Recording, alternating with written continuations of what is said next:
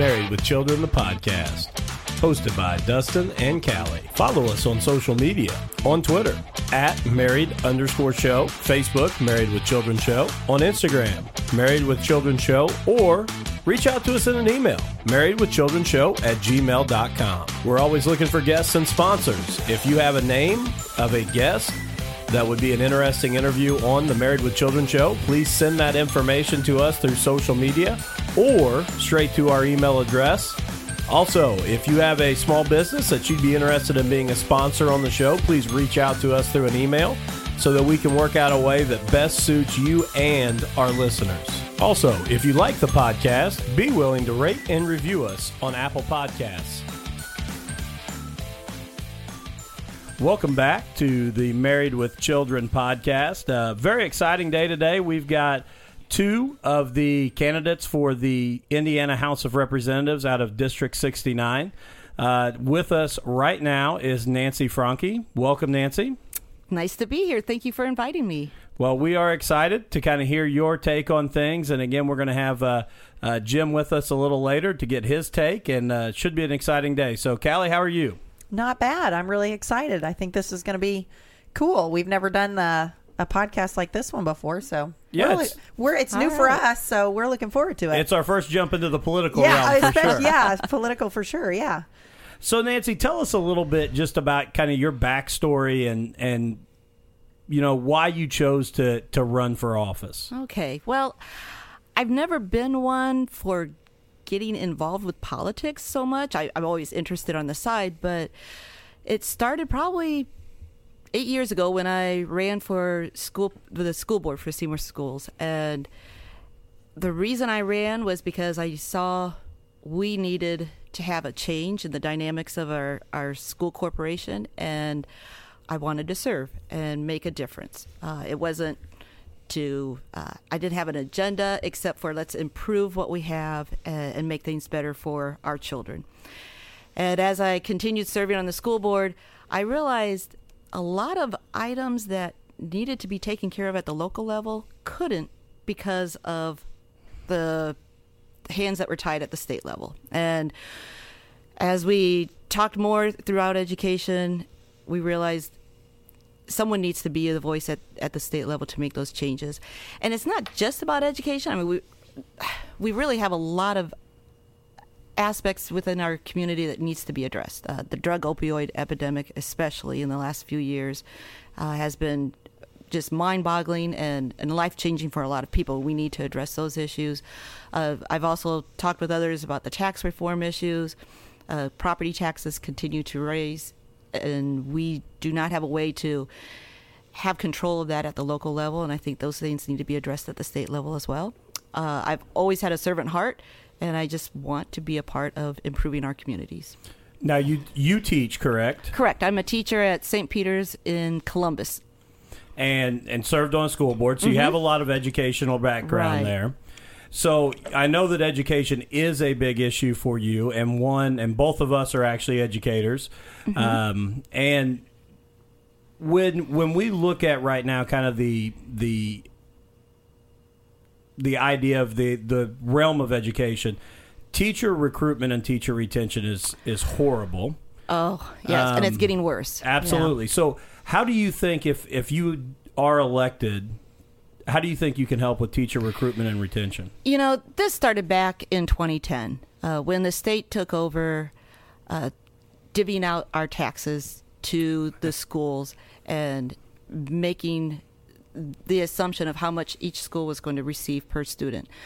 Taking that control away from the local authorities started the mess. Our education environment is just toxic right now. Teachers are frustrated. More and more responsibilities are placed on them. We have anxiety within not just the teachers, but within the administration. It's almost like this environment has been created to pit each other against one another. I would agree. Yeah, and that's not how it used to be. Right. And even I'm a parochial school teacher. And I started 26 years ago. When I started teaching, we had a wonderful relationship with our community schools.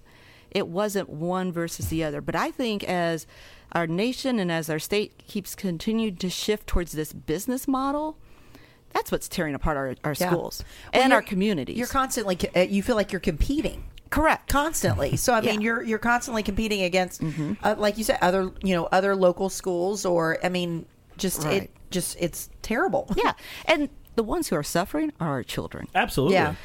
I've never seen so much anxiety and stress levels at an elementary age like I have today. And it just continues to get worse. 2 years ago when I ran on a very grassroots effort, I thought, well, certainly it can't get any worse than it is right now. Wrong. Yeah. 2 years later, it's even worse than before, and we just need to get a handle on this. And I think the scary thing is that kids are being encouraged, students are being encouraged to not go into education. And Right. I say this all the time. If I was an older teacher that my kids are already through, I can understand you trying to have that perspective, but we have a 3-year-old and one on the way. So for me, I need the best of the best going into education. Exactly. I see outstanding teachers leaving because, well, for various reasons, but like I said, it comes right down to the environment of the classroom, of the schools, of the politics that are being played into it that no one signed up for to begin with. Yeah. And, with the standardized testing, I realize there's a control level at the federal level. Well, instead of just throwing up our hands and saying, well, we can't do anything about it, the feds have control, get ourselves over there to D.C. and talk to the people who need to make those changes. Yeah. And that's what I plan to do this summer, actually. Well, my husband and I were going to go to D.C. over spring break, but we had to postpone plans because of this campaign. But we decided this summer we're going to make efforts to get over to D.C. I've already been in contact with several people in the D.C. office to say, hey, this summer I'd like to meet with you because you need to do your part at the federal level so we can do our part at the state level. Right. Well, because then, I mean, obviously, like you said, your hands are tied at the local level because of, I mean, it just keeps going up. Yeah. And I don't think people realize the tie-in, because another one of your major issues on your website is, the manufacturing here and the advanced manufacturing. We have students, I work at Jennings County High School, and we have students that are perfect candidates for that, but get caught in this remediation. So our ability to get them with hands-on opportunities is almost impossible. Right. Seymour Schools, we have almost 200 students in work-based learning programs this year. Right. And the sad thing is, if we send too many students into the work-based program right after graduation, Seymour Schools get docked. I just had a conversation with a constituent today when I was going door to door. If a school sends more students towards the workplace, or I should take that back. If your rate of how many students you send off to college goes down, you get docked points. That's why Seymour Schools can rarely ever get an A accountability rating. Right. With the formula, the way it's set up. Schools like Trinity, fine school, most of their students head off to college. Right. So it's so easy for them to get the A accountability They're getting score those points and for the that. 4 stars. Our other schools, we're working towards helping our students walk into a field that's best for them, but the majority, it's not for college. Right. And so now our schools get docked and we get these lower grades, if you want to call it that. And it's not because the schools aren't successful. It's because the formula has been corrupt and it needs to be reformulated. And we have employers out there with great jobs begging for these kids. Yes, begging. absolutely. They just want kids who have some of those skills in advanced manufacturing, that'll work hard, that have the soft skills, professional skills to come in and do the right thing, and they're begging for them for high paying good jobs. Yes, absolutely. And I think a lot in the community also don't realize things like we classes we had before, like industrial arts and home ec. We have those courses, but they are the tech advanced courses that the manufacturers are looking for. Right. And we are training them. We just don't call them industrial arts anymore. Right. They're other higher tech names for that, but it's the same idea, and we are trying to prepare students for that, for going into those fields. We just need to take away the stigma of the idea that a student has to go on to college right after high school. Yeah, I know. That's the thing is that's not for everybody. No. And I mean, like I'm a high school teacher, and so it's like I can see some of these kids that they would be.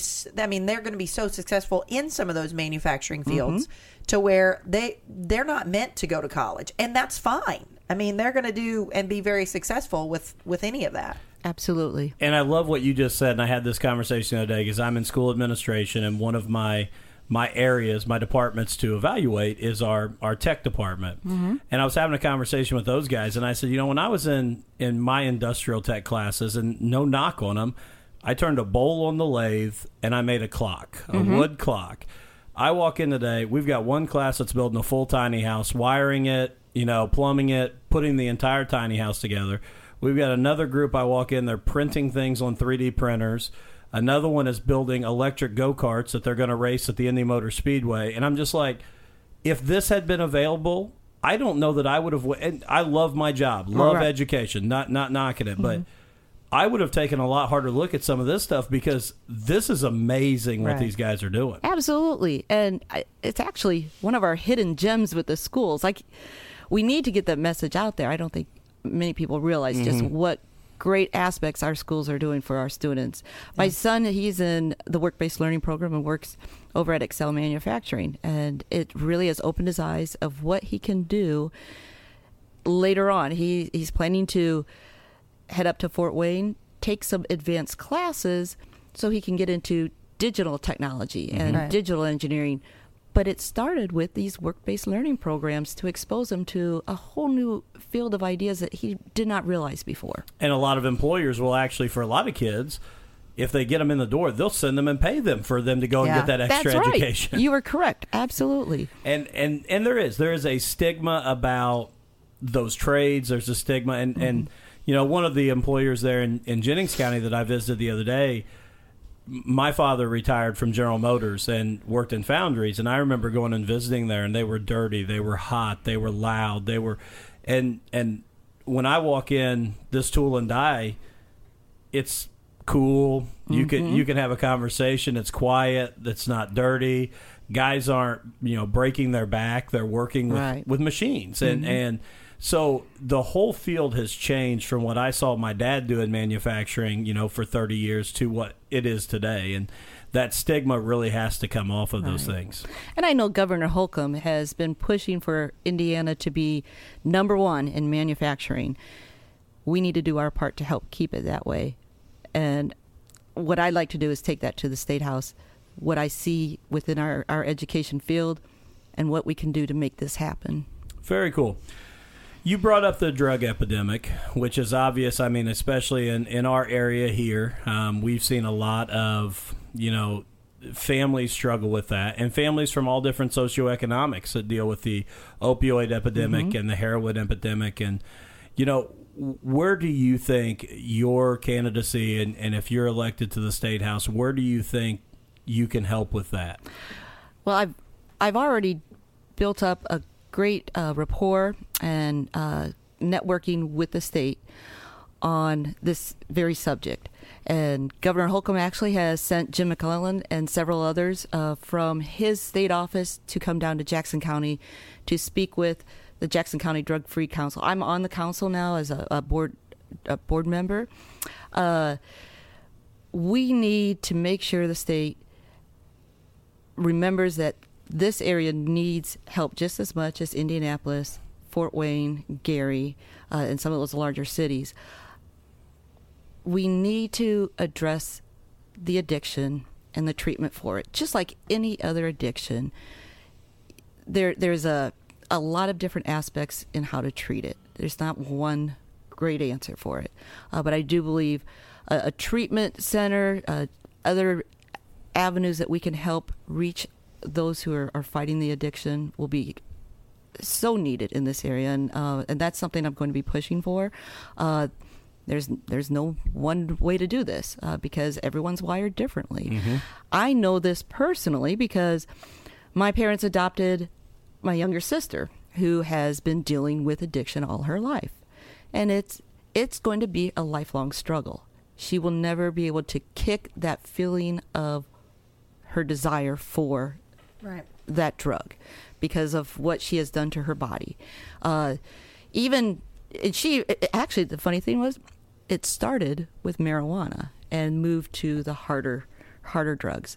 She's doing well right now, but she said it's there every single minute, every hour of the day. She has to continue with counseling, with other treatment options to remind her how important it is to stay away from that and to fight that. On the other extreme, we have my elderly mother who is 85 years old. And years back, her doctor back in Iowa loaded her up with pain medicine to deal with her pains that she had with back surgery and hip surgery and all that. And she was on that for 5 years.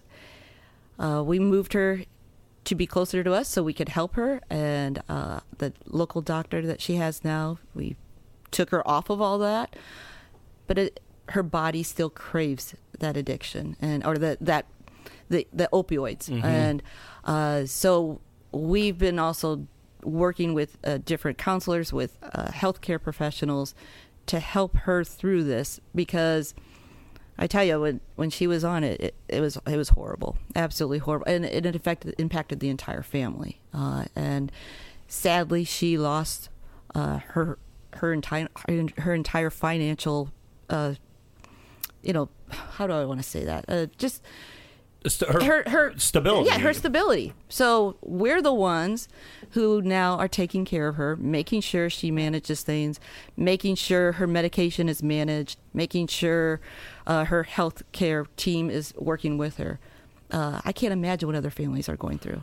Well, I think that's interesting just hearing that from you. So, like, you've got kind of a personal story, and you understand what some of these other, families may be going through. And I think that's interesting for others to know that, it's not just you saying, well, it's bad.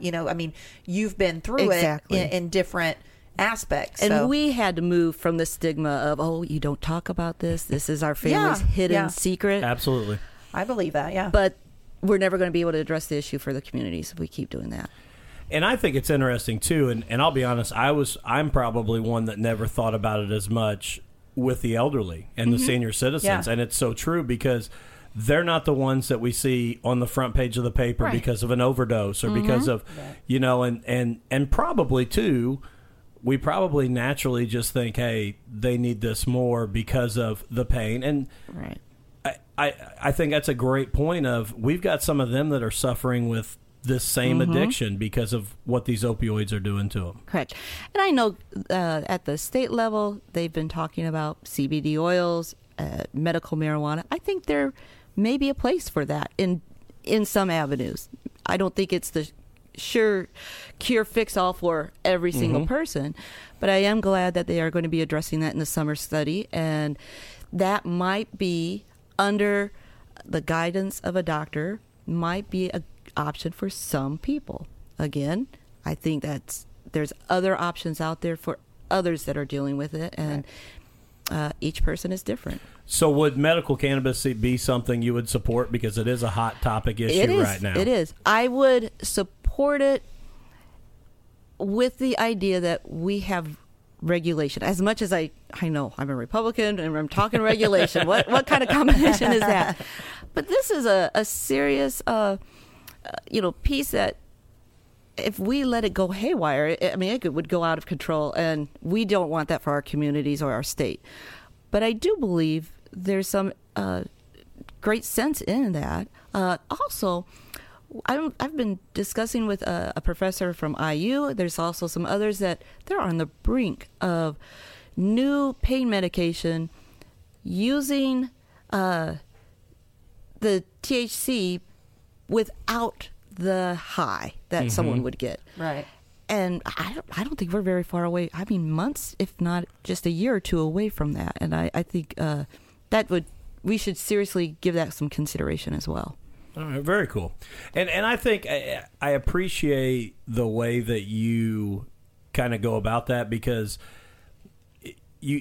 all of this is gray. There is no black and white. And no matter how much we want to say that, I'm on this side, there's gray. And I appreciate that about you, because it's, even if you say, yes, we're going to vote for medical marijuana, you have to have that backup of, how are we going to regulate it? Because, and I've never lived in California. They've had it forever, but I know the stereotype or stigma is that it was a joke. You walk in and say, I get headaches, and you get your card. I think it's important that if that's something we do it the right way. Exactly. And I know, and my son has given me permission to talk about this. He has epilepsy. He's had seizures. I understand what it does to a parent watching your child go through a seizure, where in my son's case, it's just every once in a while. But for a parent to have their child going through seizures daily, if not several times a day, I appreciate they have that medical option with the CBD oils right now. And again, there probably will be definite proof and advantages for them in use of medical marijuana. No parent wants to see their child going through that each and every single day. And the toll it takes on their body is just incredible. And again, if there's something that can help that case under the idea of a doctor and, under the guidance of a doctor, I think it's huge to have that option for those parents. Well, also, I think you have a very interesting story, and you kind of led to it with your sister a little bit, but you are pro-life, obviously, and you have an interesting kind of story for why. Well, probably because my birth mother had the opportunity, I definitely not the opportunity, the choice to either keep me or abort me, because she was a single mom raising a 4-year-old at the time and wasn't married. And at that time, 50 years ago, it would have been just the stigma of, oh my goodness, she's pregnant. What kind of a horrible person is she?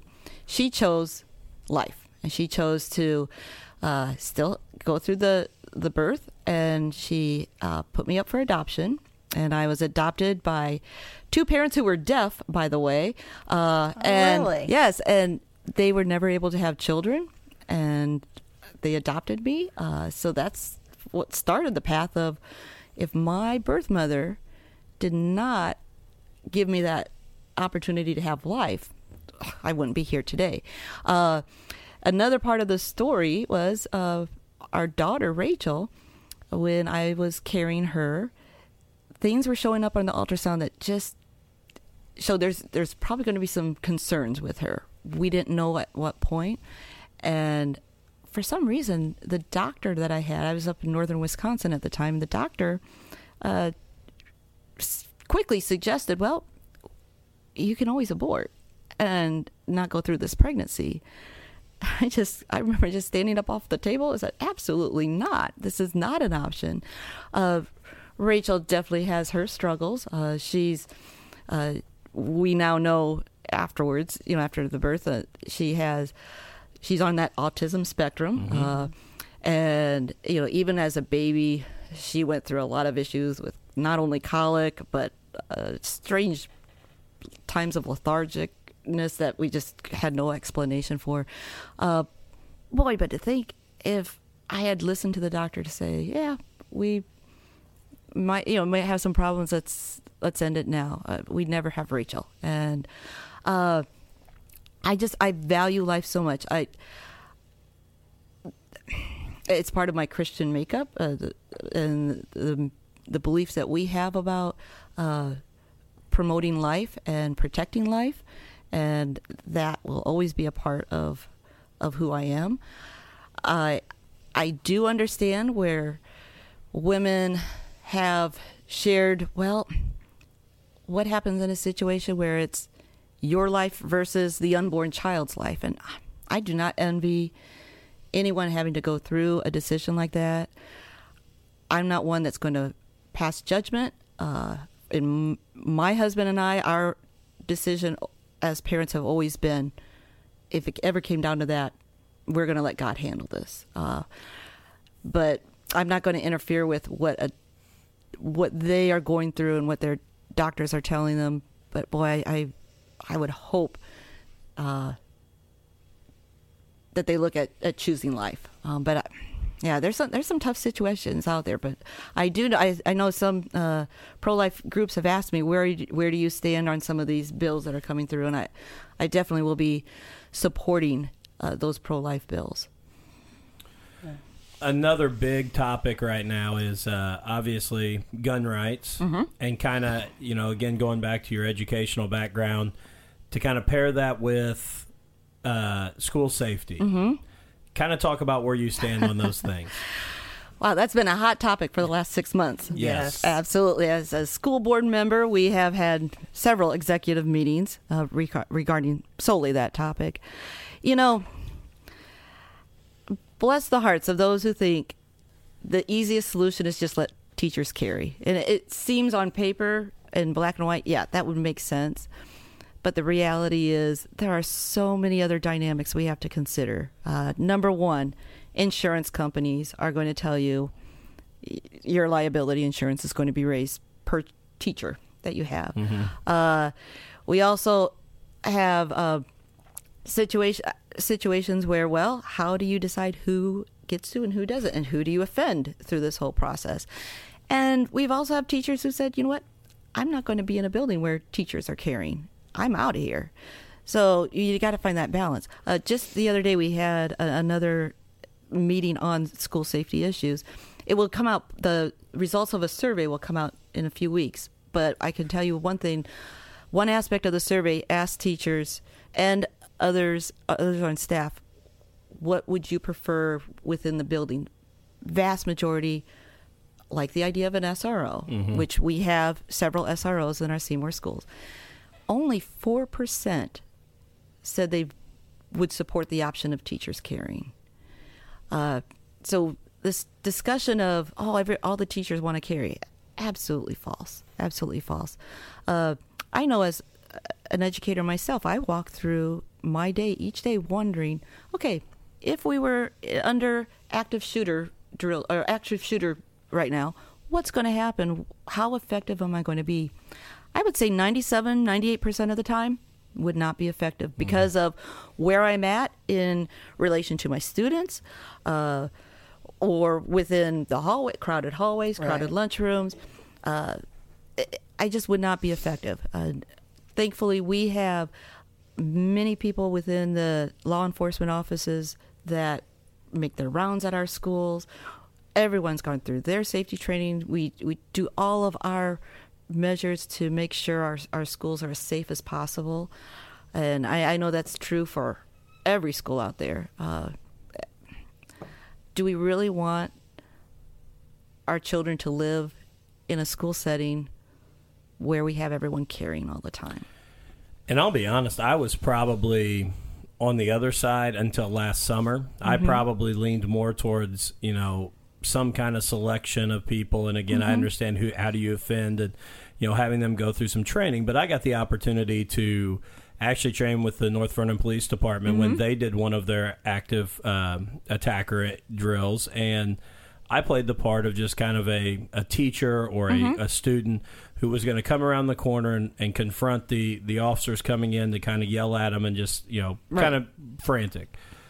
Out of two of the scenarios, I was shot twice. And so both times, as I came around the corner yelling, their immediate reaction was to shoot. And that's not a knock on the law enforcement whatsoever. Right. But it opened my eyes to, this is what these guys do every day. They train for hours and hours. And they couldn't make it. And even in that situation where they're not really feeling the adrenaline and threat because it's not real, it's a training, they made that mistake twice. Yes. And I just thought, I couldn't do that. As an educator, that's not what I'm trained to do. And and I'm a gun supporter. I own guns. Same way. But I'm not trained to go into a building and do that. My campaign manager is on the Seymour Police Force. He used to be a teacher at the middle school.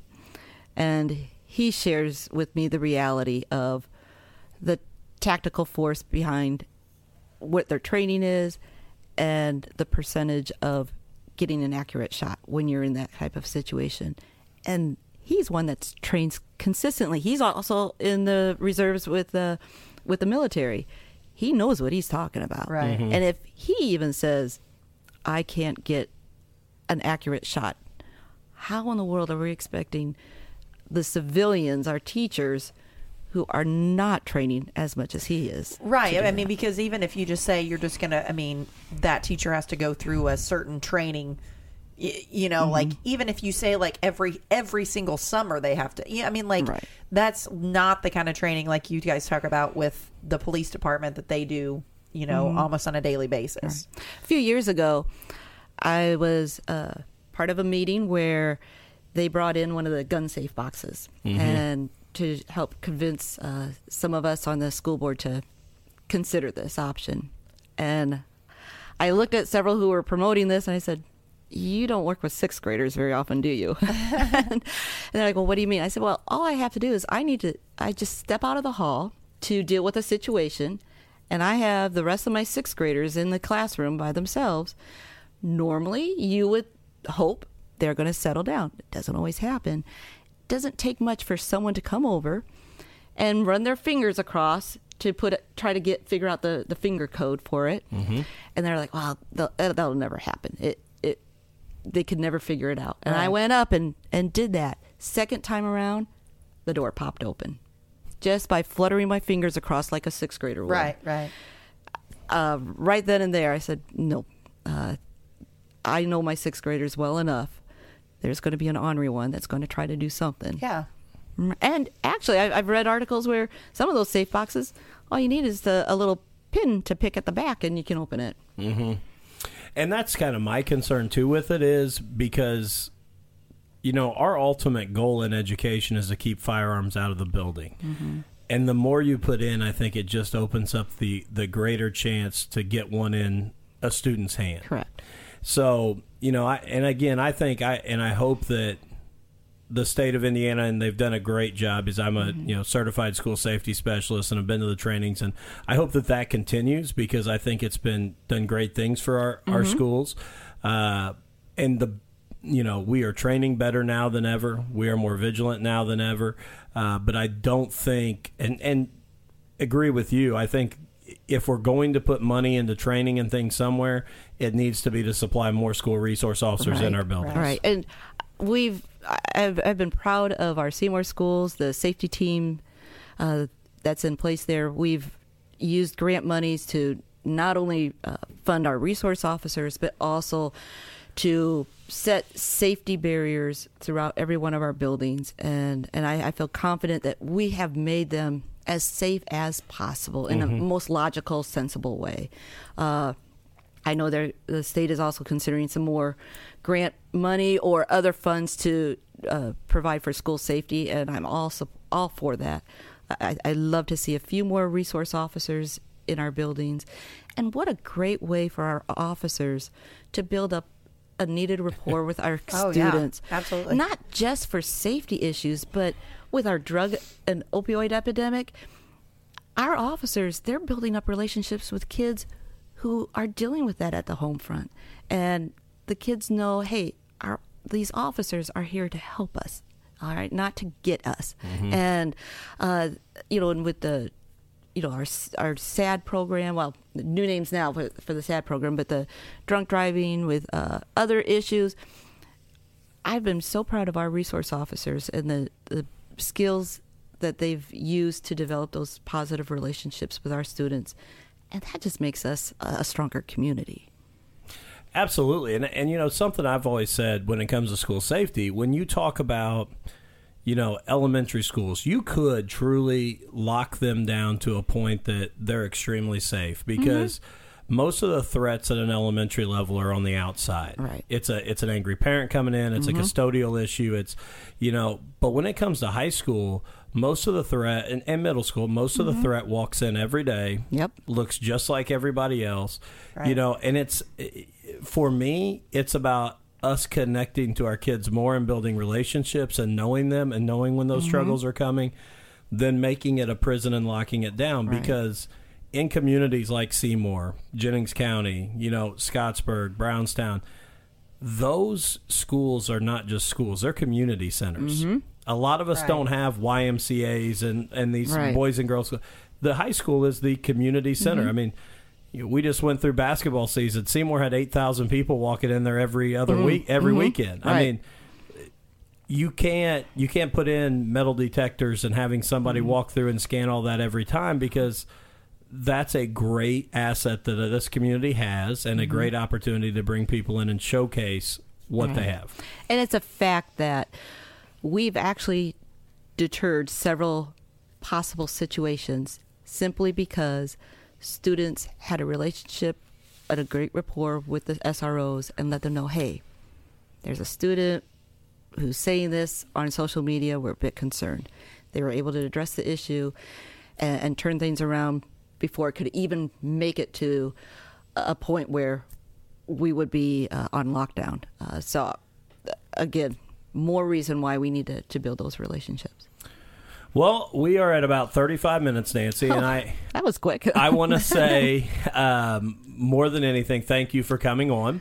But I want to give you one more chance, and I just want to say, for those voters that are headed to the ballot box on May 8th, why should they choose Nancy Franke?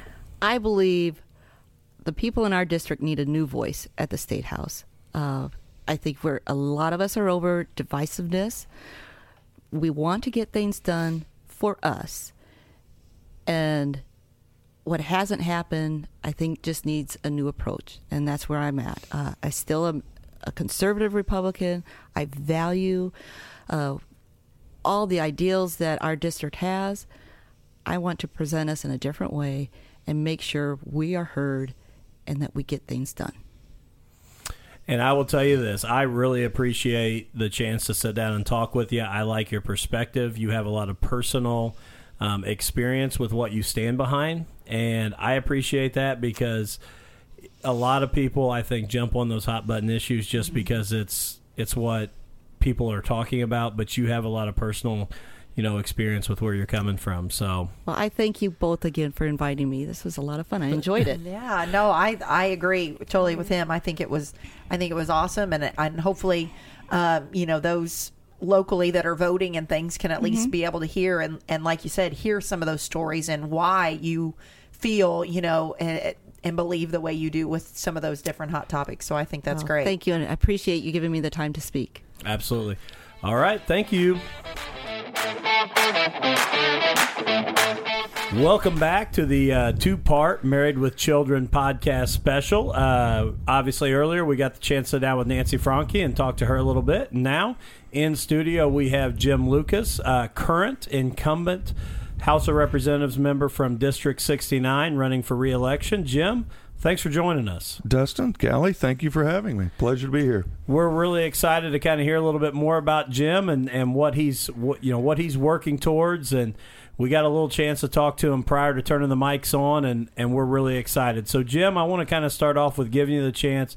Tell us, who is Jim Lucas? What's the backstory there? Jim Lucas, just your average Jim, born and raised in Seymour, Indiana. Graduated from Seymour High School. After high school, joined the Marine Corps, went on and served there. Came back to live in Seymour.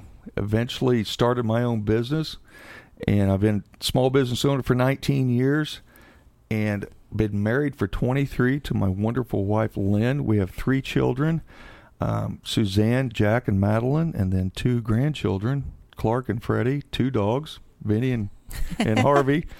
And a pretty simple life, really. You've got the perfect John Mellencamp small town life right there, coming from Seymour, Indiana. Again, it's a real simple life. I love this state, and especially Southern Indiana, living here. Like I said, born and raised here.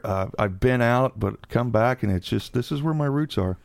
Where all, as you served in the Marine Corps, where were you stationed? Where all did you serve? Well, that's the funny part. I went in 0311, which is Marine Corps Infantry, and I like to joke, especially with other veterans and people who are currently serving. That's one of the things. We have kind of a warped sense of humor. I tell people that there are 2 parts to the U.S. military. There's Marine Corps Infantry, then there's support for Marine Corps Infantry. So I did very well in boot camp, graduated top of my class, got honor man, and that was kind of a curse because because of that, I was sent to Marine Barracks 8th and I in Washington, D.C., and served on the silent drill team and the Presidential Honor Guard, which sounds really cool, and it was really cool, but after about the third year, it wasn't as cool as what the first year was. And to me, the Marine Corps was more than that, and that's why I just served the one tour and then came back. But while I was in there, I had a lot of fun. It was really neat. I was going to say, it sounds really cool, but it also sounds like something that could be pretty daunting and, a lot of responsibility there. Well, it wasn't that. It just, that's not what I signed up for. I wanted to be out in the trenches, and blowing up things. And you can't really blow things up in the middle of Washington, D.C. It wasn't the right location, That usually causes a lot of your brothers to show up in Washington, D.C. Yeah. But, Jim, now, how many terms have you served as House of Representatives? Currently serve 3, running for a 4th, which primaries are coming up a little more than a week from now. Yeah. Right. So we'll see, if the people like what I've been doing, hopefully I'll get sent up for a 4th term. And this will come out on this Tuesday. Right. So Yes. May 1st, so it'll be a week right before the primaries come in. Yes. And so it'll be an opportunity for everybody to, take a listen to everybody that's going to be involved. But Jim, as you look at those 3 terms, what are the major accomplishments you're really proud of that you've accomplished while in office? Well, probably the signature thing was my first year there. Jackson County came to me with a bill. There was an oversight on the county level where a tax bill had sunsetted. And this was also Governor Pence's first term, and he was very anti-tax. Well, here I bring this bill my first year as a legislator that reinstated this tax for the county level, which, had we not gotten it passed, would have cost the county about $750,000 a year. Oh, wow. And we got that passed, and the governor vetoed it. So we came back on special session, for not just for that, but for some other things.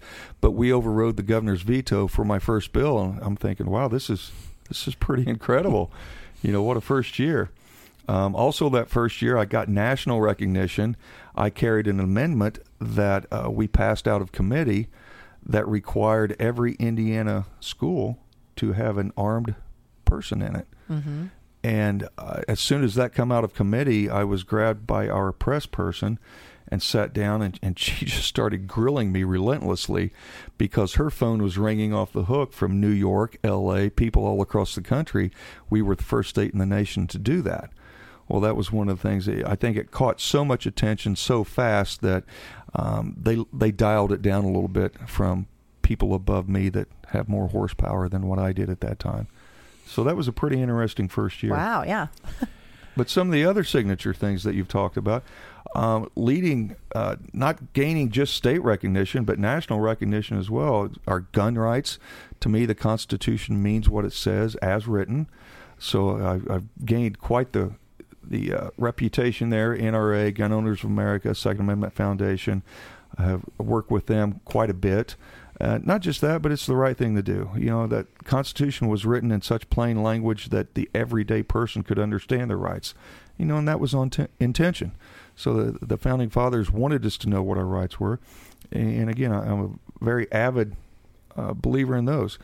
2 other issues that have gained quite a bit of attention is the industrial hemp issue, which we saw that Senator McConnell from Kentucky is fast-tracking a bill right now to take hemp off of Schedule 1 and start treating it like any other crop.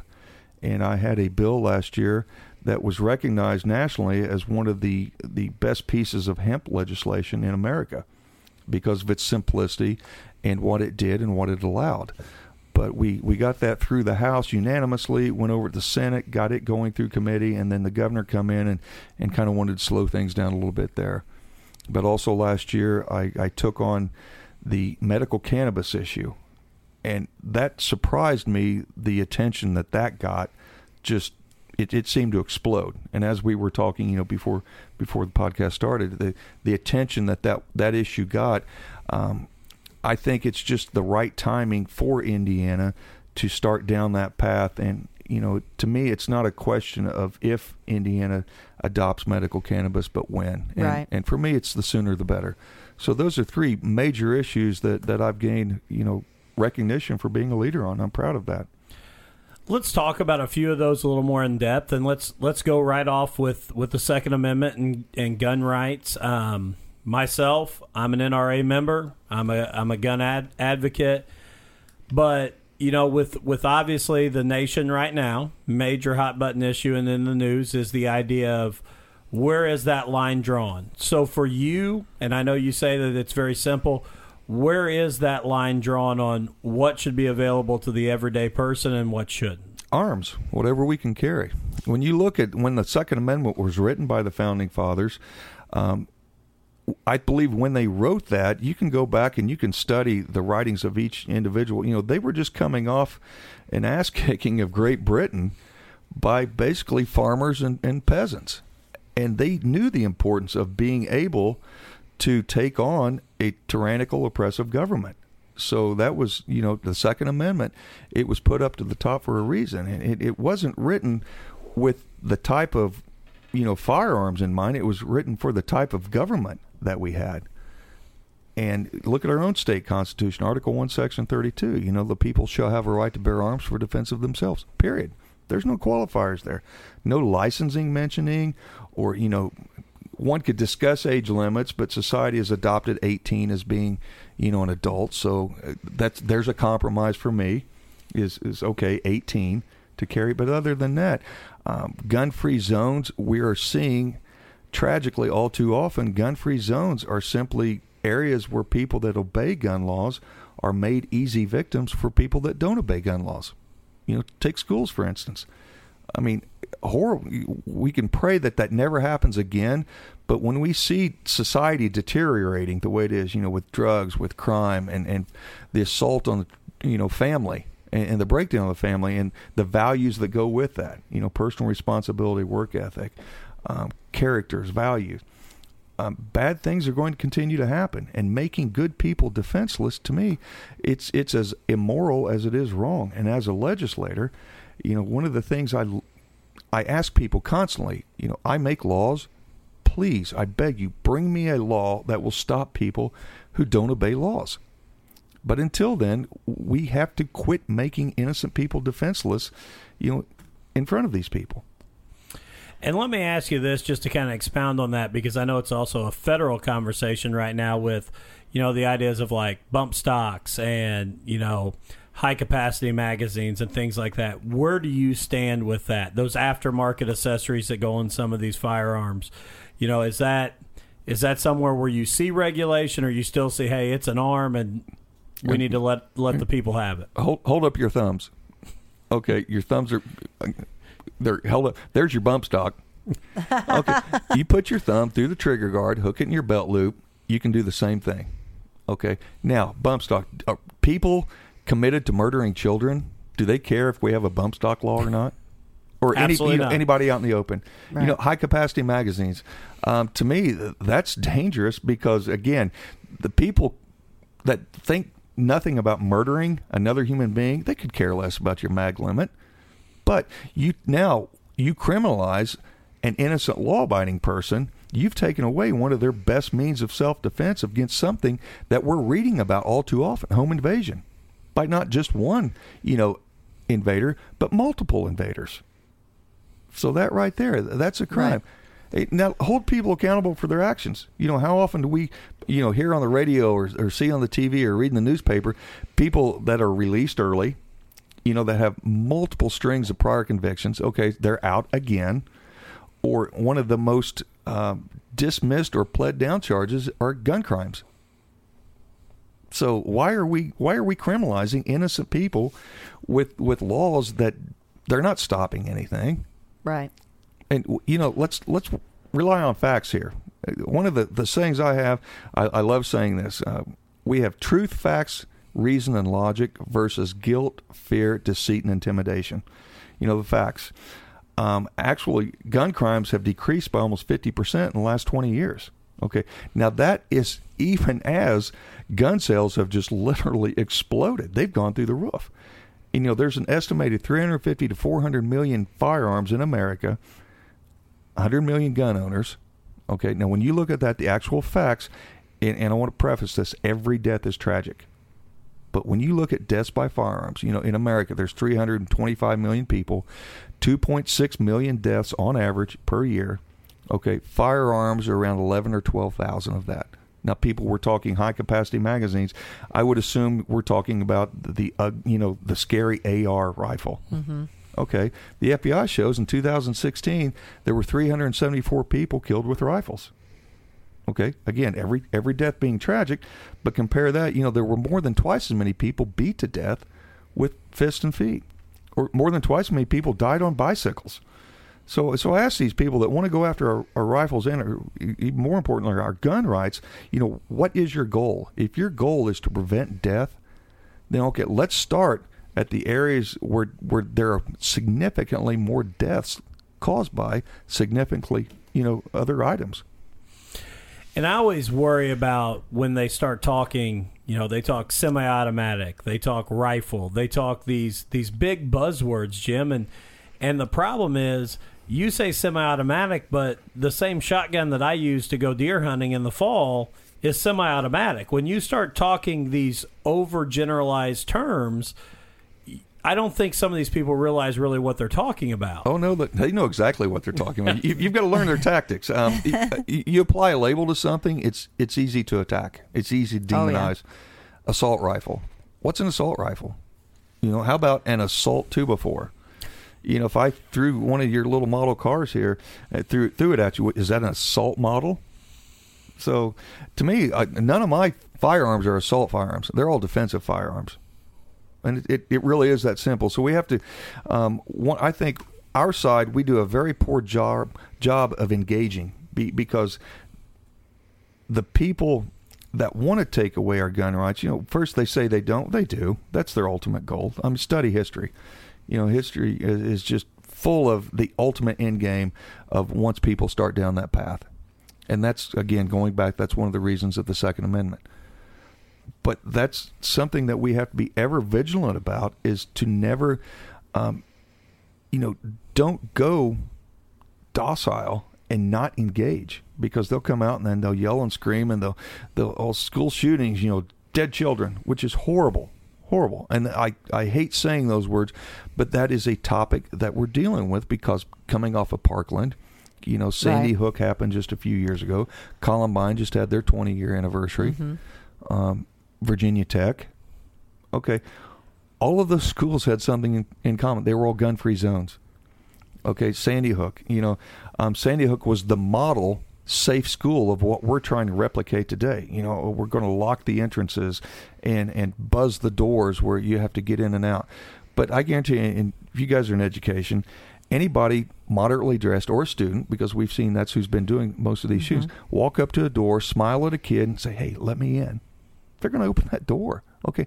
Now the shooter's in. Okay. Parkland, what do? He pulled the fire alarm. Right. Okay. Are we going to do away with fire alarms so they don't do that? No. Can't do that. Okay. Parkland was, I hate to say it was a perfect example. It was a great learning opportunity of everything that went wrong. What can we do to prevent it again? Okay. Down in Broward County, they were participating in the Promise program, which was a program that President Obama started. They wanted to decrease the arrest rates of minorities. Okay, how do you do that? Well, they found the easiest way: just quit arresting them for things. Okay, hey, it looks great on paper, right? But Ayn Rand, one of my favorite quotes. You can avoid reality, but you cannot avoid the consequences of avoiding reality. So, the police had been called to the shooter's residence 39 times in just a few years. Okay, not one of those did they arrest him. Had they arrested him one time, that shooter would have had a record which would have prohibited him from legally purchasing a firearm. Okay, he wasn't in the system. Okay, not only that, the FBI failed not once but twice to follow up on 2 credible threats. The most egregious one was the shooter himself put on his own Facebook page in his own name he was wanting to shoot up a school. Then about a month before the shooting, another lady called in with a credible threat. Same name, same threat. FBI did nothing. But then horribly, when the shooter was inside the school shooting, we had police officers waiting outside. And I just saw a thing on Facebook that, as a matter of fact, I shared it. There was another police officer pulled up on scene. There was police hiding behind trees and cars saying, "Hey, he's inside on the 3rd floor." Now, I cannot process that as a human being, how if that is I don't care if it's your job or not. I carry. Okay, it's no secret. I carry. If you know that somebody's inside, and every time you hear a shot go off, that's a child being murdered, you run in. As a moral human being, how do you not go into that situation? Okay, but here, we have all this dependency on government to protect us, and government failed at every level at Parkland. Now, what do people come along? They want to make it more difficult for good people, to get firearms, to carry firearms, and they want more government. So, on what planet does that make sense? Let me ask you this, because I'll be interested to hear your kind of take on it. Because I believe, and you'll be able to tell me, Indiana has that same law to where the police can confiscate weapons if they feel that you are a threat. I forget what the law was called in Florida that they didn't enact there, where because of his threats they could have confiscated his weapons and held them for a time until they finished their investigation. Indiana has that law, am I correct? Correct. How do you feel about that? I like it. You have to be adjudicated. I mean, there is due process. So what's wrong with that? As long as the individual's rights are protected, through the system, and it's above table, that's the way it should be. But again, going back to how many laws were ignored at Parkland? Absolutely. So, okay, and again, we have to get away from this mindset that thinking, hey, we need a law to fix this. Laws don't work on people that don't obey laws. Right. And laws really don't work if government doesn't employ them. I sponsored a piece of legislation that actually passed a few years ago that provided for a 5 to 20 year sentencing enhancement for certain crimes, for certain gun crimes. Let's get these people off the street. If you prove yourself a threat to society, you don't need to be in society. Right. But, if the court system doesn't use those laws, we'll plea that down. Well, okay, there's another law, a common sense gun law. You know how many times have we heard that term? We need a common sense gun law. Okay, they're there. They're not being used. They're either not being used or being ignored. So.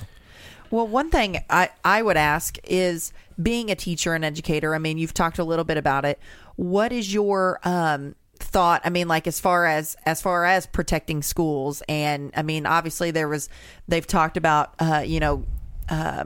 arming teachers and all that kind of thing. Like, what is your thoughts? I don't want to arm teachers. I want to quit disarming teachers. You guys have constitutional rights. Okay, we know there's school shootings. You get somebody that just doesn't care and wants to make a big name for himself in society. Where are you going to go? You're going to go to a school. Right. If you want to do something that's vile, despicable, and create a horrible tragedy, you're going to go to a school and you're going to do evil things. Okay, now police aren't first responders. Police in that case are second responders. They get there after the fact. Right. So if you, or Dustin, people that choose to, because when you look at Indiana, you can go on the Indiana State Police website, and I think there's over 830,000 Hoosiers that have a license to carry a handgun. Okay? That's basically 1 in 6 Hoosier adults that has a license to carry. So if you're out in public, do a little experiment. Go 1, 2, 3, 4, 5 carrying, 1, 2, 3, 4, 5 carrying, 1, 2, 3, 4, 5 carrying. Okay, we're not seeing the bloodshed. We're not seeing all these gunfights or anything like that. So how is it that all of a sudden people walk across an imaginary line, which is school property, right, and they lose their mind? No. And some people say, well, I don't want school teaching. What if a teacher carrying? What if a student attacks that teacher and takes their gun? Okay, are we seeing that with resource officers right now? No. Okay, what about, well, she's a female. Oh, we don't have female police officers? There's some tiny female police officers out there I wouldn't fight. Yeah. Oh, yeah. It's all attitude. But the thing is, I mean, the NRA has offered to come in. They have a very nice program called School Shield that they'll come in, do an evaluation, and they'll work with locals.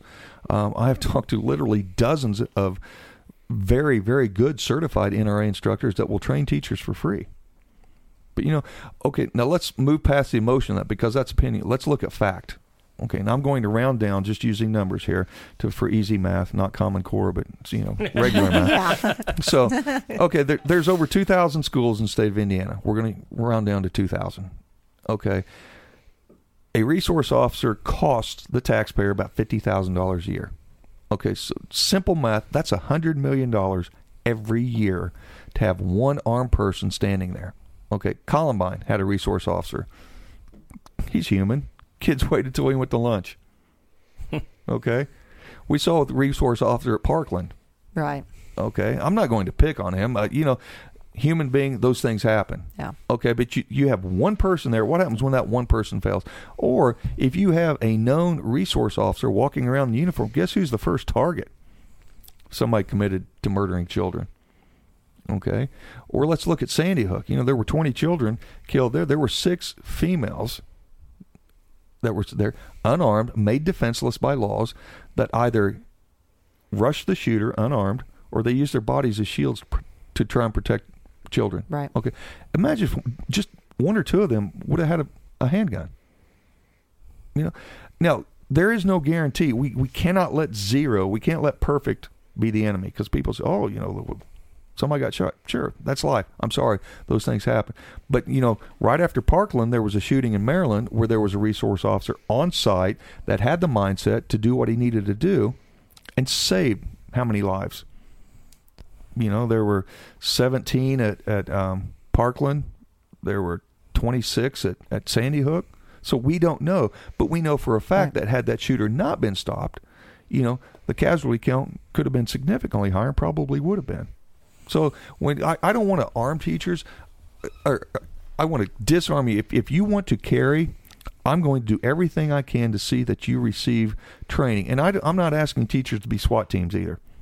Stay in place, be able to, 1, protect yourself and go home to your family that night. Mm-hmm. 2, you'll be able to provide at least a credible defense to save the children in your classroom. Or if you feel comfortable, if you see a shooter in the hallway, take that shot if you feel comfortable. Okay, let's not give you guys 5-gallon buckets of rocks or little mini baseball bats, right, or any of these other insane, insulting ideas of what we're seeing out there. Yeah. And to kind of transition that to another major, topic that you're talking about, and getting away from the Second Amendment and our. But actually, you know what? I'm going to pause, because I do want to ask you about a piece of legislation that you started with the Second Amendment, and that's the constitutional carry. Yes. Where are we at with that? Are we going to continue to push that situation? Oh, yeah. As long as I'm up there, it's Constitution. Read the Constitution. It's that simple. I did a little experiment, and you guys being journalists can appreciate this. I actually had an amendment drafted up that took the exact same language that Indiana has recognized to carry a handgun, and I applied that to professional journalists, forcing them to get a license. And that didn't get people talking. But, it did its job, because I wanted people to think. And the really neat thing, from all over the country, people were writing it. I got drug across the coals, but I loved it. I loved every second of it because it proved my point. Keith Olbermann, that was one of the highlight of my conservative. As a matter of fact, I think I just shared on my Facebook this morning, going through a picture. Keith Olbermann called me a sociopath and wanted to run me out of the country. But anyway, my challenge to anybody that disputes that is how is it that we're okay with using that exact same language to license our Second Amendment right, but if we apply it to a First Amendment right, all of a sudden it becomes unconstitutional. And right. nobody has been yet, to explain that to me in a rational, reasonable way. And also, if we accept the licensing of one right, how can you logically sit there and tell me that the rest aren't in danger? So, well, and and being fully transparent, both of us are, concealed carry permit owners, and for me personally, I have no problem with you knowing that I have that permit. I just don't want to have to pay the money to Bingo. Have my right. I actually had another amendment drafted that took it even further. If you wanted to vote, go to church, be secure in your home, Fourth Amendment, you had to have a license. Now, as that, actually seeing that in print is the most vile, reprehensible thing you will ever see, because sounds crazy. It's like, what? It is, but it's in legal form. Right. And you look there and you're like, oh my God, I'm a lawmaker. Okay, we're doing that exact same thing with our Second Amendment, right? Tell me what's different from our first, our fourth, or our right to vote. Right. And if we just want to talk about state funding, I mean, you just said 830,000 people are concealed carry permit owners. Imagine what you would get if you did enact that. And again, not saying that's what we need to do. Sure. But if you just want to talk about the funding of it, if you're going to make the funding off the Second Amendment, you could make a fortune off the other nine. Yeah, why not? And too, that was a legitimate issue. The people that have become dependent upon that funding stream. Last year, I amended a bill that was working its way through the House, and it is law now. It enables every county in Indiana to set up a fund within their LOAT tax to train their local police. Because that was where that money was going to. That revenue from the licensing was going to police training. I'm like, okay, legit concern. So we took care of that. Very cool. Very cool. Yeah. To move to one of your other major issues, medical cannabis. And Jim, I said this off the air, and I'm going to say it here on the air. You were probably one of the first conservative right-wing Republicans, and I know you said before, and I appreciate it, that you don't like labels, but to really step out of the box and say this is something, especially in the state of Indiana, that we need to talk about is the availability of medical cannabis. Why did you make that decision? Real quick, this is a long story, but I'll try and give you the short version. Everybody knows last summer when Indiana was going through that CBD issue. Mm-hmm. Is it legal? Is it not legal? And next thing you know, we're the laughing stock of the nation. Well, okay, that got me interested, as it should, as a legislator, what's going on here? So I started researching it and educating myself on the CBD. Well, once I started doing that and I learned about it, that put me in touch. I started reaching out and asking questions, which very quickly, as a conservative Republican, people were like, whoa, this guy's serious. And I knew my stuff through just enough to, get my foot in the door. And so I started learning about it and the benefits of CBD, what it was doing for people. And once I started talking to people, and I think you said you were on my Facebook earlier. I keep a public page, and sometimes it can be the Wild West. But it was really cool seeing people, tell me their personal stories. And that I turned that into a little segment. One of my segments is Operation Education, and I throw something out there, and I want you to read it for yourself without any input from me whatsoever. But I started doing From a Fellow Human Being segment, and then I would, put their stories up there. I'd take away their name, and try to where you couldn't identify them, but it was a personal story, and it was amazing the people that had been helped from this. So once I educated myself on what CBD was, what it did, where it came from. And then I started hearing all these personal stories of people that have been helped by it, people who were weaning themselves off of prescription medications and feeling better and not having the side effects of what they were. It was a no-brainer, from there on out. So I worked on CBD legislation, which I was fortunate enough to be put in touch with one of the leading attorneys in the nation. He actually argued, the person that helped me draft that legislation for CBD, argued the hemp case, the industrial hemp case, before the Ninth Circuit Court. And he's from Denver, Colorado. So, this guy's at the top of his game. And I'm like, whoa, this is really cool. and so I had there were 10 bills in the State House that dealt with CBD. Mine was the only bill that dealt with industrial hemp, which is where CBD comes from. Okay, I'm like, okay, if we can sell CBD, why can't we grow the plant that it comes from? And when you look at industrial hemp, it's not just CBD oil, but foods. There's so many nutritious foods you can get out of this. Fibers, industrial uses. Indiana's the number one manufacturing state in the nation, and we're one of the top agricultural states in the nation. We have Purdue University, who's been growing industrial hemp for years. They are the leading technology state, technology university, agriculture university on the planet. So I'm like, okay, we have all of these three in our state. This bill's a no-brainer. Okay, but apparently, politics, sometimes one of the bad things about politics is politics. So politics got in the way, and we'll shoot again next year for that one. Okay, now back to the medical cannabis. Cannabis and industrial hemp are cousins, but they're two completely different plants. In the fact, industrial hemp, according to federal regulations, it is limited to less than 0.3% THC. Okay, you can't help but educate yourself on industrial hemp and then start learning about cannabis. So I'm segueing into your original question now. Once I started learning about that, I'm like, oh, I mean, it was just a whole new world, an epiphany.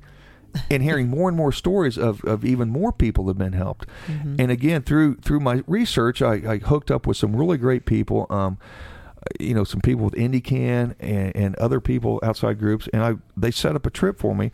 I went to Illinois. I was the first elected official in the United States to do this trip. I went to Illinois, and I visited a cultivation facility and a dispensary. And Channel 13, Mary Mills from Channel 13, actually... they sent a film crew. She trailed this Wednesday and Thursday, the 2-day trip, and did a documentary on it. But once I got over there and saw what they were doing with it and the people that had benefited from it and how professionally they were handling it, and when you look at the fact there's 29 states that have medical cannabis, right? Okay, of those 29 states, they've seen an average 25% decrease in opioid deaths. Now, some states have seen a 50% decrease. Now, simple math. Okay, Indiana's seeing about 1,200 opioid deaths a year right now. That's 100 a month. If we were one of those states that saw a 50% drop, that's literally hundreds of lives we could save the first year. Second year, now we're compounding. We're talking thousands of lives that could be saved just on that one area. Now, not to mention the people, pain pills. How many people are becoming addicted to opioids through pain medication? And the really neat thing, once this took off, the American Legion is very supportive of this. I got a phone call from a lady one day, identified herself as leader of the National Epilepsy Foundation. She introduced herself and said, I've heard of your work. How can I help? The Epilepsy Foundation's behind this. It was really cool. There's a website, leafly.com, and I encourage everybody to get on. It's really cool. I mean, one of the many that are out there. But they were out in Washington, and they have a really cool website. People, if they've got anxiety or ADHD or, fibromyalgia, all kinds of ailments, you can go on there and click on, and it's like any other site you call in, and people give their reviews. Well, I got on their website. I emailed, hi, this is State Rep Jim Lucas. I'm from Indiana, trying to bring medical cannabis to our state. Here's my cell phone. Can you call me? About 10 minutes later, I get a call from this company. And hi, this is so-and-so with Leafly. We've heard about you. How can we help? Oh, really? Yeah. I'm like, where are you guys at? They said, we're in Washington State. I'm like, and I started laughing. I'm like, okay, have you heard about me?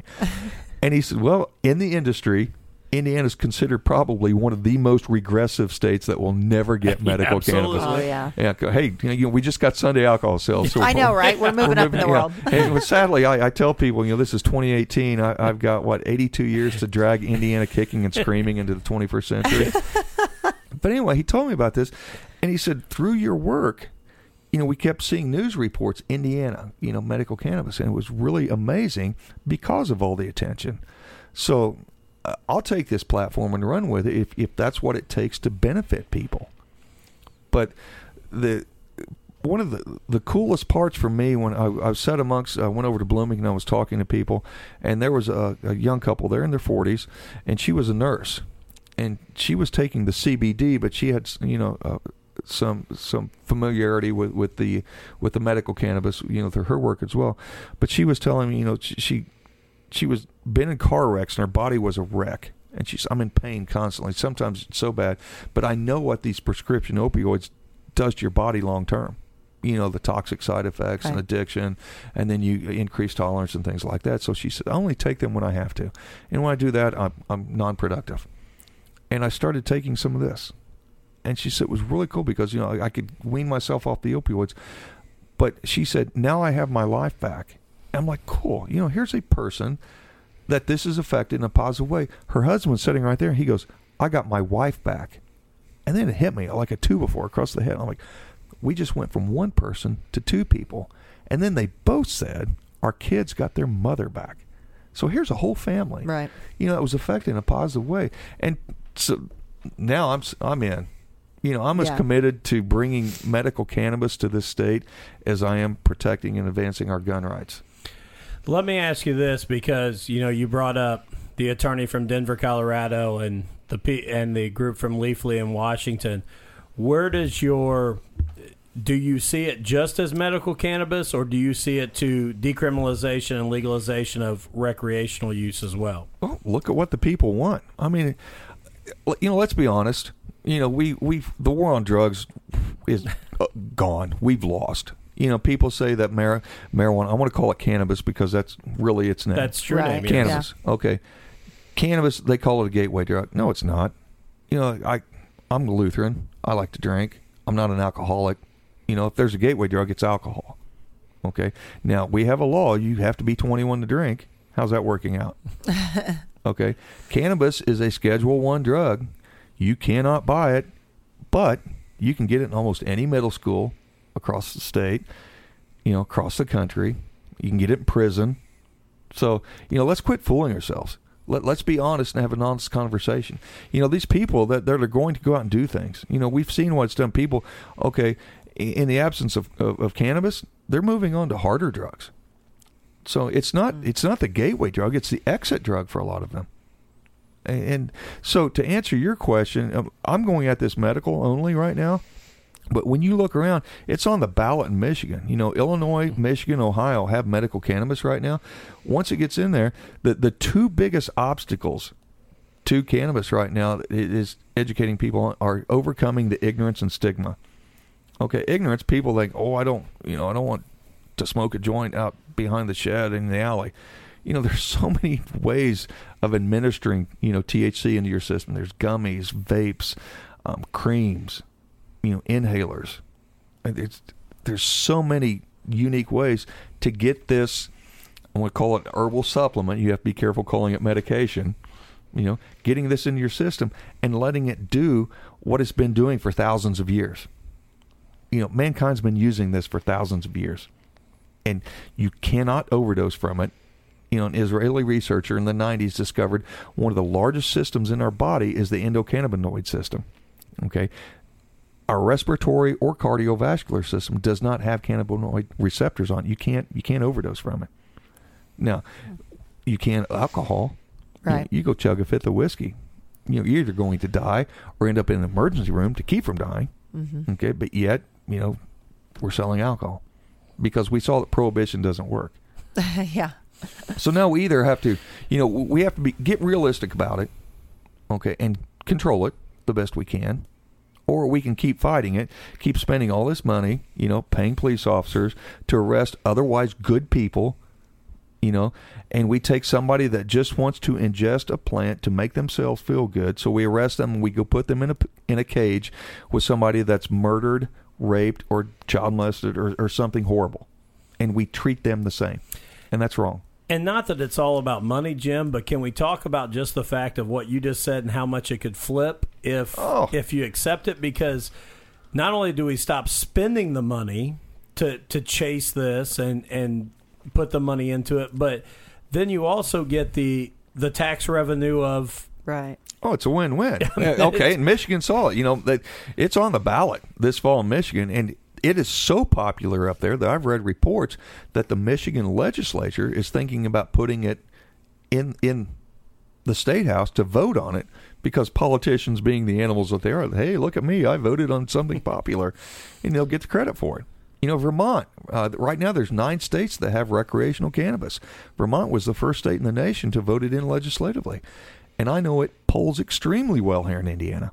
This is one of the few issues that across the board, Republicans, Democrats, and Independents, I think Republicans are the lowest subset there at 50% or 56, I think, percent positive. Now you start throwing Democrats and Independents in there who are even higher, you're in the 70 and 80% positive. Now you show me one other issue that polls that well. Well, you said Sunday alcohol sales. Sunday alcohol sales didn't poll as well as what that does. Okay, and we just recently passed that. Has the world come to an end? Did the sun quit coming up, So I want to, and we're at, about 20, 25 minutes here we've been doing this, but I do want to give you a chance to talk about, another issue that is one that, and as we talked earlier, you kind of get hung up on, not you, people get hung up on about you, but it's the education issue. And I think that a lot of people see you as an anti-public education legislature. And I want to give you a chance to kind of address that. Thank you for that opportunity, and thank you both for being educators. And I mean that with every cell in my body. I'm a parent. I went to school. I graduated. My kids went to school. They graduated. They're in college. Who doesn't want their kids educated? But we have to look at the system. I want to say that 1,000 times. Not here, but I want to keep saying it. It's the system. We take great people that want to teach. Now, you guys don't. You didn't get into education for the money. Right. Okay. No. Okay. That's what you wanted to do. Okay. Like other people that follow their hearts. That's what they want to do. But government comes in and we put so many shackles on our educators but before we turn around and say, well, why doesn't the state just back off? Well, the state can't. You look at K through 12 education, it gets over half of our state budget. Okay. So as a representative of the people, the taxpayers, I am obligated. I have a duty to make sure that program is ran as efficiently as possible. And that's where the problem is. There is no such thing as a non-bureaucratic, efficient, government program. And when you take government-run education, which is public education, being the largest government program we have by far, you're going to have all of those vices that are automatically attached to it that are irremovable. Okay, so what's the best way possible that I see that we can let teachers teach? Okay, and we discussed this earlier. One of the biggest complaints I hear, rightfully so, from teachers, is how can you hold me accountable for this wide array of students coming in here that learn at different speeds, different paces. They have different abilities, different needs. They come from different backgrounds, socioeconomic, the whole gamut. You're right. We can't. And you guys are put in an impossible situation for that. Okay? Who better to choose, though, than the parents? And that's why people say I'm anti-public education. Nothing can be further from the truth. I'm pro-choice when it comes to education. I'm pro-educational choice. Now, parents out there, if they like their public schools, by all means, please keep sending your children there. But in my method, as long as it's in our Constitution that Indiana government has to provide an education, and it has to be equal, I would just as soon put the parents in charge. And within that same breath, say, let teachers teach and give them the freedom to provide the sort of education that those parents are seeking out for their children. And it really is that simple. But until we can get to that point, we're still going to keep going down this path where, people such as myself, elected officials, who every 2 years, the face changes at the State House. Right. So you're going like, okay, what's coming at us this year? Yeah. Oh, yeah. Yeah, we're just waiting. We're just waiting for session just to figure out how we have to adapt and change. Okay. Now, wouldn't it be great if the parents? Okay, you're a math teacher. Okay, awesome. Wouldn't you just love to be able to teach math? Yeah. Okay. Yeah, I would. Okay. Now, what if you could teach math the way you want to teach? I went to a seminar one time, and I saw Mr. Kahn from the Khan Academy, right, and told about his method, which to me is phenomenal. You're educating children at their pace, and they don't move on to the next step until they mastered the previous step. Okay. Now, not to say, okay, like right now, we'll take one or two systems and apply that to everybody. Okay, I hate grade-based education. Personally, I hate it because not all 12-year-olds learn at the same pace, at the same level, at the same speed, with the same method. But you being the expert that you can identify how kids are learning and at what speed. Let you figure that out. Who am I to tell you how to do that? But that's the way our system is set up. Right. And that's wrong. Jim, Cal, you got anything else for Jim? No, I think it's good. We're at about 40 minutes. We've been in here together, and it goes Jim, fast. It does. Before I let you off the hook, I want to ask you one more thing. Again, this is going to come out on Tuesday morning, May 1st, but it's going to be a week away from those primary votes, and I want to give you the opportunity that why on that Tuesday, May 8th, should voters walk in and pick your name? Well, One, I'm up there to do the right thing. I didn't go up there to be a politician. I got into government because I was upset with how government was functioning, and the best way to fix it is dive in and just get involved. People know where I stand on the issues. Like I said, I keep an open Facebook page. I don't know how to make myself more accessible or open. I put my cell phone number on my business cards. I'm out and about. I'm a small business owner for 19 years. I take that experience up to the State House. I've been accused of being uncompromising and rigid. As a small business owner, I compromise every day. With my customers, of course, you have to provide them a good product. I have to make a profit. If I don't make a profit, I don't stay in business. I compromise with my employees. There's constant compromises there. So, nothing could be further from the truth there. I have proven myself as having the courage to get in on the very, very tough issues and not just, be a yes vote, but to be a leader. And I think my record speaks for itself right there, and I want to continue that. I'm pushing some very big issues right now that are getting not just state attention, but national attention, and we're making incredible progress, and I want to continue with that. The industrial hemp legislation, I want to get that passed. Of course, the gun rights is always going to be there. And then the medical cannabis. We're really, really close. For a state that just adopted Sunday alcohol sales, for the Indiana House to vote unanimously to do a summer study on medical cannabis is just phenomenal. So I'm very excited about that, and I want to continue with that work. Well, and I want to say, Jim, and you brought up that, people may see you as rigid, but I want to thank you, first of all, because, we're a small-time podcast out of Crothersville, Indiana, and it's a passion for my wife and I, and we reached out to you in an email, and you immediately responded and said, heck yeah, I'll drive down and come on. And I appreciate that. I appreciate you coming on to kind of give your views of the issues. And no matter what, and we kind of gave both candidates, I know there's a third that we didn't get on, but we gave you and Nancy an opportunity to come on here. No matter what, to all of our listeners, what I would like to say is on May 8th, get out and vote. No matter where you fall, both candidates got an opportunity to speak, but get out and vote and get yourself in the polling situation and use your rights to actually choose who is running the government, because that's as important as anything else we have. Absolutely. No, I appreciate you coming on. I really do appreciate, especially like you said, all the hot button issues, and you aren't afraid to say, hey, this is where I stand. This is whether it's the popular thing or not. And so I appreciate that from all different aspects. So the thing, and I want to make it clear, I do listen. But, I'm not afraid to give my opinion where I stand on the issue. And I tell people that, this is where I stand. This is why I stand. Prove me wrong. And if you can prove me wrong, I'll be the first person to say, hey, I was wrong. Yeah. You're right. Now, let's team up and go push this issue.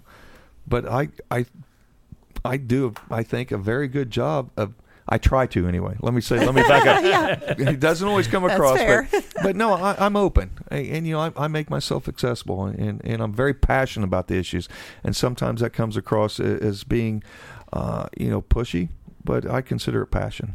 Yeah. Well, Jim, thank you, and I wish you all the best of luck in the May 8th primary, and after that, on to the actual November election, and I really appreciate you coming on. Yes, my pleasure. Thank you. Thanks, guys. Thank you.